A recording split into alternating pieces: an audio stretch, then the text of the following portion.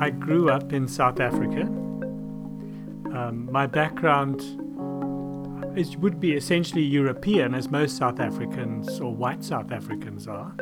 A mixture of Welsh, Dutch, German, and had a pretty normal childhood in a very abnormal society because I grew up in apartheid. And when you don't know what you don't know, it seemed really normal. Hey everybody, and welcome to the BFA Life podcast. My name is Nathan. I'm here with my co-host Josh, and we're excited to have Gavin Bretney here today. He is the head of school and came on board this fall. We're going to be jumping into his life, his story, and his heart for where BFA can go in the future. When I was growing up, totally segregated society, everything from where you sat on the bus to which door you went in at the post office to who was in your classroom, when you went to the beach, when you went to movies, the area you lived in, the radio station you listened to. So the apartheid government had been very successful at separate development along the lines of race, which is not a healthy way to try run a country. And so it never lasted. In the 80s, I finished grade 12 in 1983. And I became very involved with Youth for Christ. And I was involved with Christian work in what was then the black segregated areas or the colored segregated areas. We even had Chinese segregated areas in South Africa, but we were very non-racial. And so I had many friends, and I was going in and out of different areas of the country. And the security police picked up on my movements and who I was meeting with. Because I was meeting with people who had just come off Robben Island, which was a political prison place. So one of our presidents, Thabo Mbeki, his father, I got to know him fairly well. So I wasn't really a political activist. I was just being a Christian. But obviously my associations were political because I was mixing with other Christians across the color line. And so my phone was tapped at home, and at one time I was offered cash to pay for my studies while I was at university and this type of thing. So I became as a young man, I think I had the benefit, if it can be called that, of being highly sensitized to social injustice and highly sensitized to inequality. And that social injustice and inequality is pretty much global. I lived in an intense microcosm of that around the world.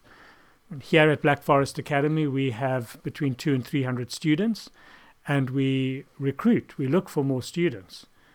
If I fly next week to Central Africa Republic, I'll come across a fine school with 80 students per class, a waiting list of 1,000 students to get into the school, and that's who bothers to apply, because most people think they'll never get into the school.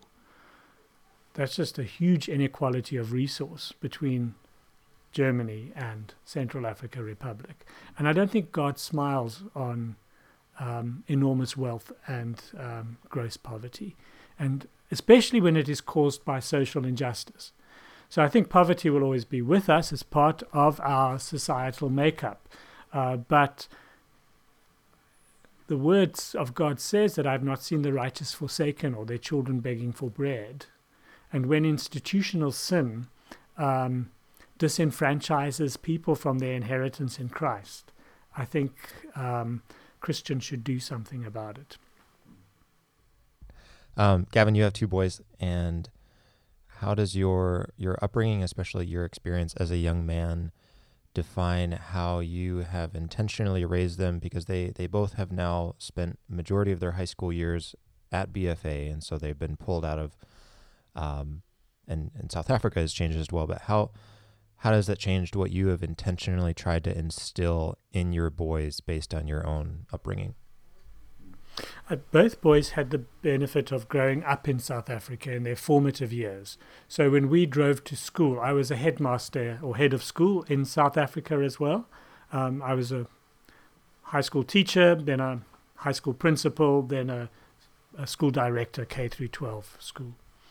And when we drove to school, we would drive past very poor. So we would live in a middle class leafy suburb, and we would drive past what are called informal settlements or squatter camps, where people live in shacks, corrugated iron and wooden shacks. And we would drive past that every day. And some of the children in our school came from such poor conditions. And so my children grew up also sensitized to that. We moved from South Africa to Germany in January 2015. So my eldest son was in 10th grade. He had just finished 10th grade. And then because of our academic year goes January to December, he came here and started 10th grade again. And did 6 months of it, January through to July. And the youngest has been here the longest. He finished 7th grade in South Africa.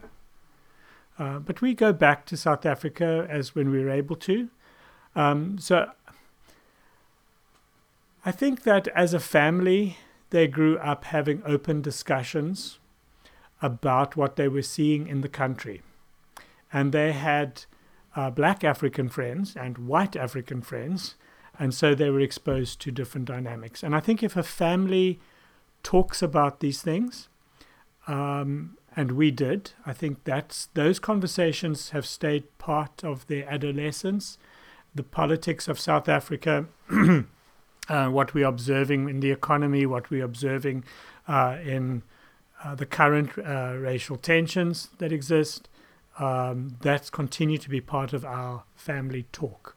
So I think we kind of stayed abreast in that. They have entered into a first world environment where their exposure now to that kind of injustice or that kind of poverty is not as everyday as it used to be. They'll have other first world challenges now. Mm. Yeah, navigating those conversations, I think if you're a parent, is always, a really valuable thing as a family to do together.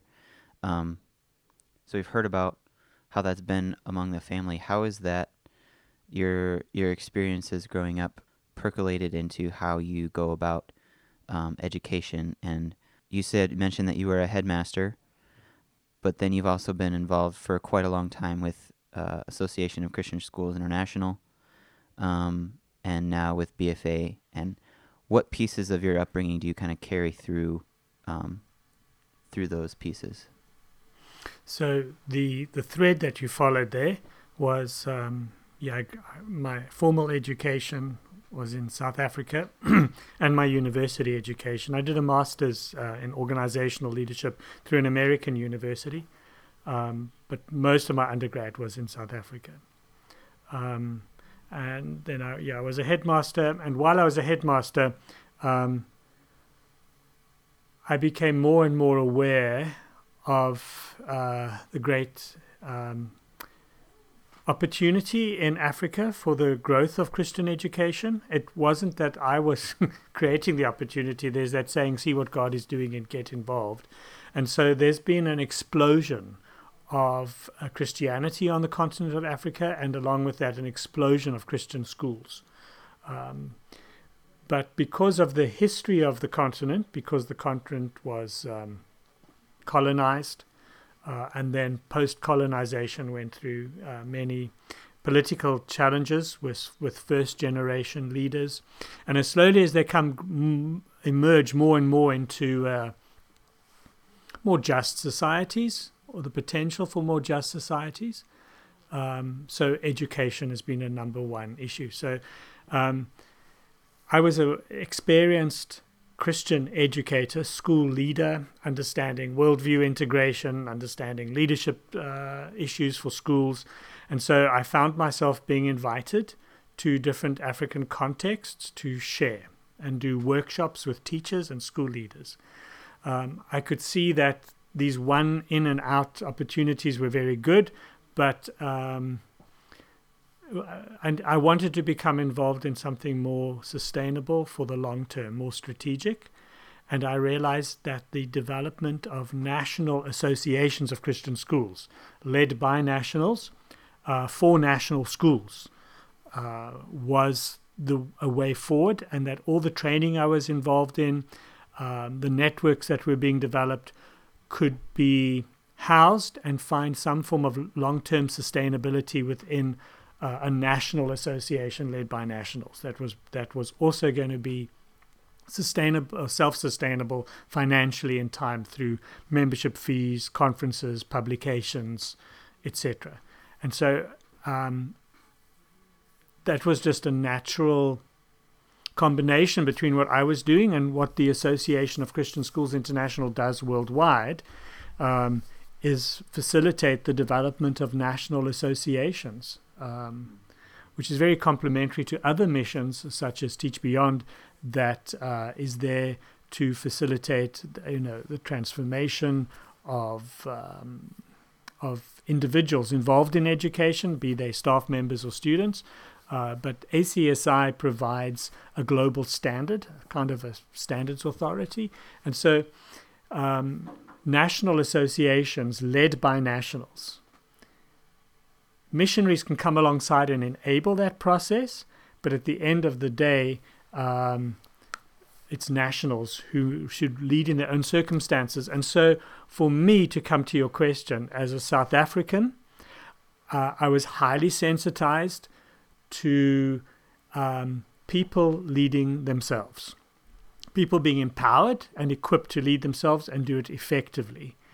And so where you have more advantaged cultures engaging in that process, they should be there leading from behind, not taking the lead, but rather equipping others to lead. And so I was quite strong on that process, and it was the interesting early days because a lot of people have a different worldview when it comes to missionary work.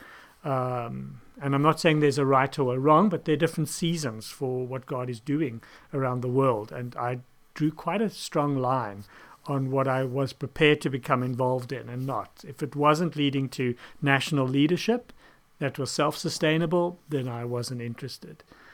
So because of my South African experience, seeing whole swathes of people being exploited and disenfranchised and oppressed, so my work in the world, in the Christian world globally, I bring that sensitivity to it, that cross-cultural sensitivity, I suppose.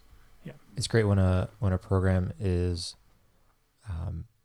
developed and geared not to be a brain drain on a culture where they take the top 20% of people who are maybe gifted and be able to go to university, and they pull them out of the country and they train them somewhere else, and then they never go back to where they are, but you can actually train them right where they are. They're equipped, and the whole purpose is for them to stay rooted where they already have the roots. It's a great process to do that, and it's much more sustainable. And the people that touch my heart the most are Africans who leave their nation to go and do postgraduate studies elsewhere, but have a heart then to return. Yeah. And I think coming to Black Forest Academy hasn't changed any of that in my life. Here, I've been able to continue working globally to some extent, and I've been able to be involved in a school that is interested in making a global impact by enabling all these missions in 47 countries or whatever it is this year around the world. BFA has a significant impact in that we are enabling families who are on the field in different parts of the world, and we are also enabling their children to become globally minded. So we're benefiting the parent and we're benefiting the child, both in the same way, actually, for the advance of the kingdom. So this has been a really natural and good fit coming to Black Forest Academy. How do you see BFA, in addition to enabling parents to stay in the field and enabling the children to be raised in this kind of environment. How do you see BFA as a school in their day-to-day operations going beyond its walls and empowering either the local community, or I'll say regional community, or even overseas? I know we do SPTs, we do all these things, and kids go back and are hopefully equipped to then go serve elsewhere, to pursue careers that are globally minded. But what are your hopes and dreams for how BFA can reach beyond its walls, above and beyond what we're already doing? So you're quite right. We are helping families. We're going beyond by offering quality international Christian education at a cost that is reasonably affordable for families in the field. So we're enabling that process. And we're also raising students who in turn would go out into their world and influence their world with biblical thought, character, and action. So that's at the core of what we do.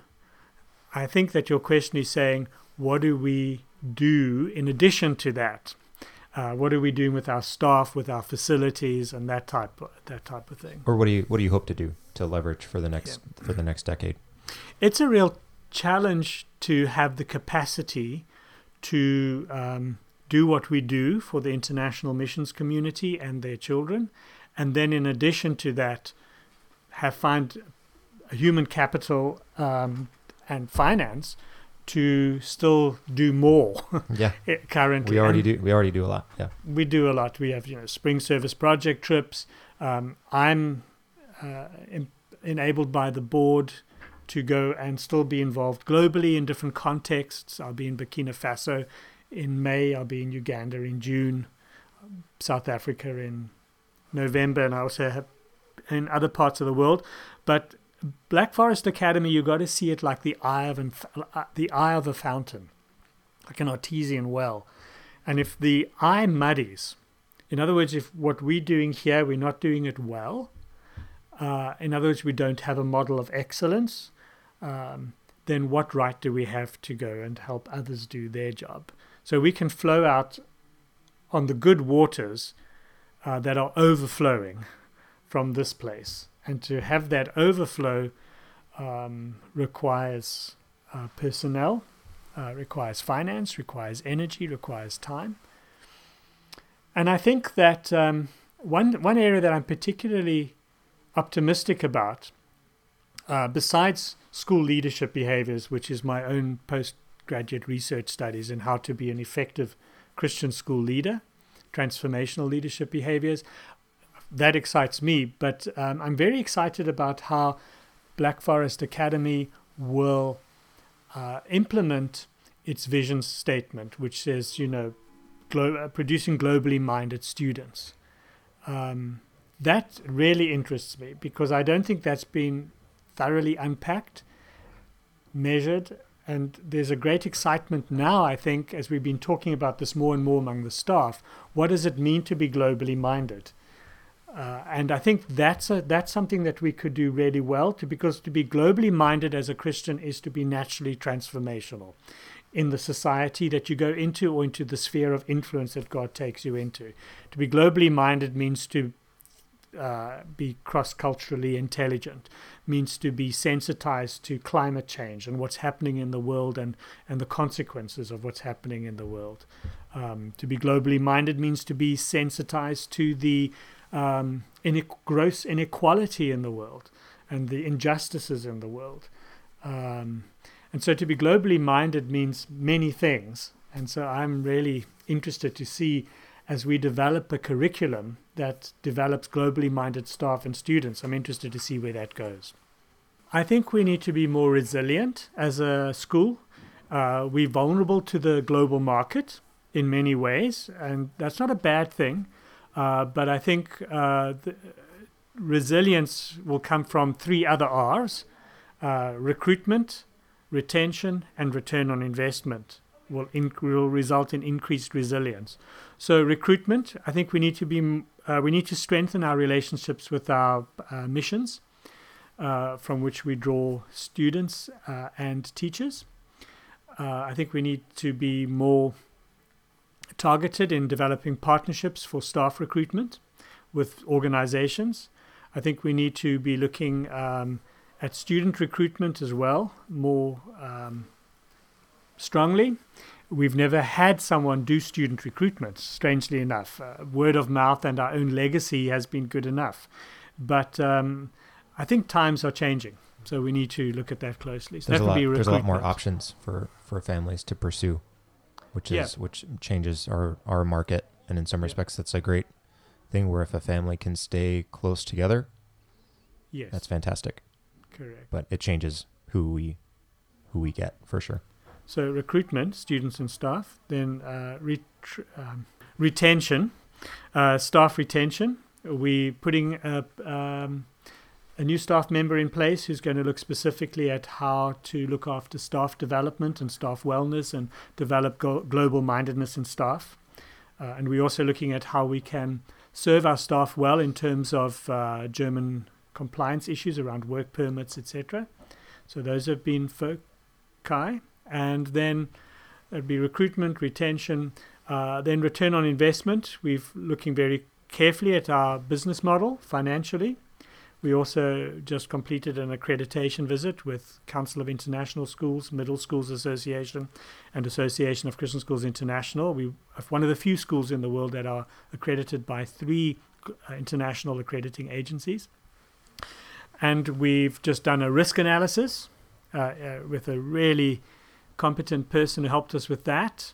And we're looking at a book called Traction to see how we can get traction on our big rocks, on the things we want to achieve at the school. So all of that has to do with return on investment.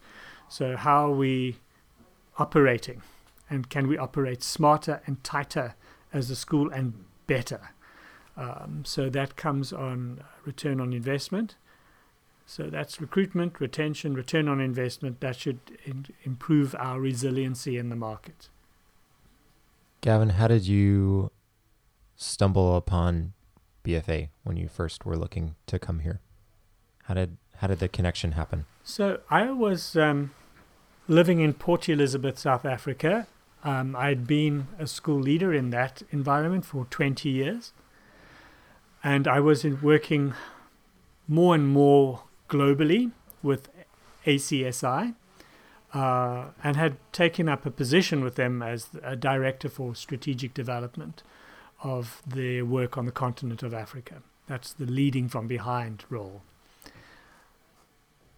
And we knew as a family that we were called to live internationally, and God had spoken quite deeply in my own heart that he was calling me to the world. And I know that sounds messianic. It's not intended to. But it wasn't just Africa. There was a global role, and I didn't know what that was. And then ACSI said, hey, it takes you 2 days to get to Ouagadougou in Burkina Faso, because you've got to go on Ethiopian Airlines. You've got to fly Port Elizabeth, Johannesburg, Addis, spend a night in Addis, and then fly west 5 hours across the continent to Ouagadougou. And we'd like you to maybe come to the States more often, do some work in the East. So how about locating in Germany, since you know that you want to move internationally, and we wanted to do that because that was God's call. And there's a school called Black Forest Academy where your kids can go. And it just so happened that Black Forest Academy was looking for someone with my background to come and join their directors team and give 10% of my working time to those meetings and whatever else I needed to be involved in. And that was in March 2014. And so we packed up our house and we flew out of Port Elizabeth on the 31st of December 2014 in the heat of summer, and landed in Munich on the 1st of January in the middle of a snowstorm. So that was a big change. We had to drive on the other side of the road because we drive on, I don't know if you call it the English side. The wrong side of the road. And there was just, everything was different. And so then I continued my global involvement and joined BFA staff as director of partnerships, and sat in on meetings and just began to observe the workings of the school for about 3 years, from 2015 through to about 2018, and observed it from a distance, kind of. I was really glad I wasn't running the school, because I'd run schools. I know what it's like, and it was very nice to come in, sit in the meetings, provide some advice and input, listen, and leave. And so when the post came up for head of school, in fact, somebody here said to me, a couple of people said to me, in fact, "Are you going to apply?" And I said, "Definitely not." I had no interest. Many are the plans in a man's heart, and my plans were different. And then a board member who we were friends with sat in my lounge one day, and he simply said, "Don't wipe it off the table." And when he said that, the Holy Spirit immediately spoke into my heart. And, my response was, this is not what I was looking for. I'm 54 years old now, and my life has moved into a space where I actually not that I don't have control, but I've come to the place of admitting that I'm not in control and starting to feel comfortable with that. It takes a long time for a human to get there. And so this was God's call. This was not my decision, and it was nothing I aspired to or wanted to. It's a total position that's God, and total position of service, and I don't know what's next. That's how it happened. We were grateful for that service. Yeah. If I can just say, I really appreciate how you've come in and the sensitivities that you have, that you've already kind of allowed us to glean from you, the global mindedness, just the new energy that you bring. We really appreciate it. I think I speak for a lot of us here at BFA when I say that. But yeah. Is there anything that you would like to talk about, just that's on your heart, that we haven't asked? No, I think you guys are doing a great job here. BFA has a story, and it needs to be told in a way that is engaging, meaningful to our global culture today. And what you do here through these podcasts and the other work that you do in Instagram and Facebook and Facecloth and those types of things is really great. Thank you. Insta face. Yeah. Well, thank you for coming in today, Gavin. Thanks for taking the time. Yeah, thanks for taking the time and being open and vulnerable with us. And it's been such a joy talking with you. Yeah, thank you.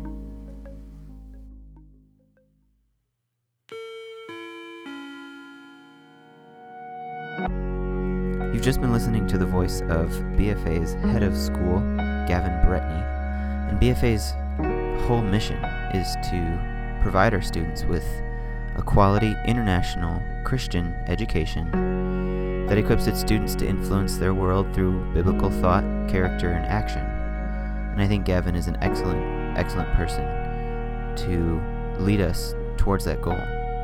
If you enjoyed today's podcast, or if you want to get in touch with Gavin, you can always email us at communications@bfacademy.de, and we can relay any comments or questions on to Mr. Bretney himself. Other ways to stay connected are to check out our social media outlets. We have an Instagram and a Facebook. You can always contact us there as well. The most important thing you can do right now is to pray.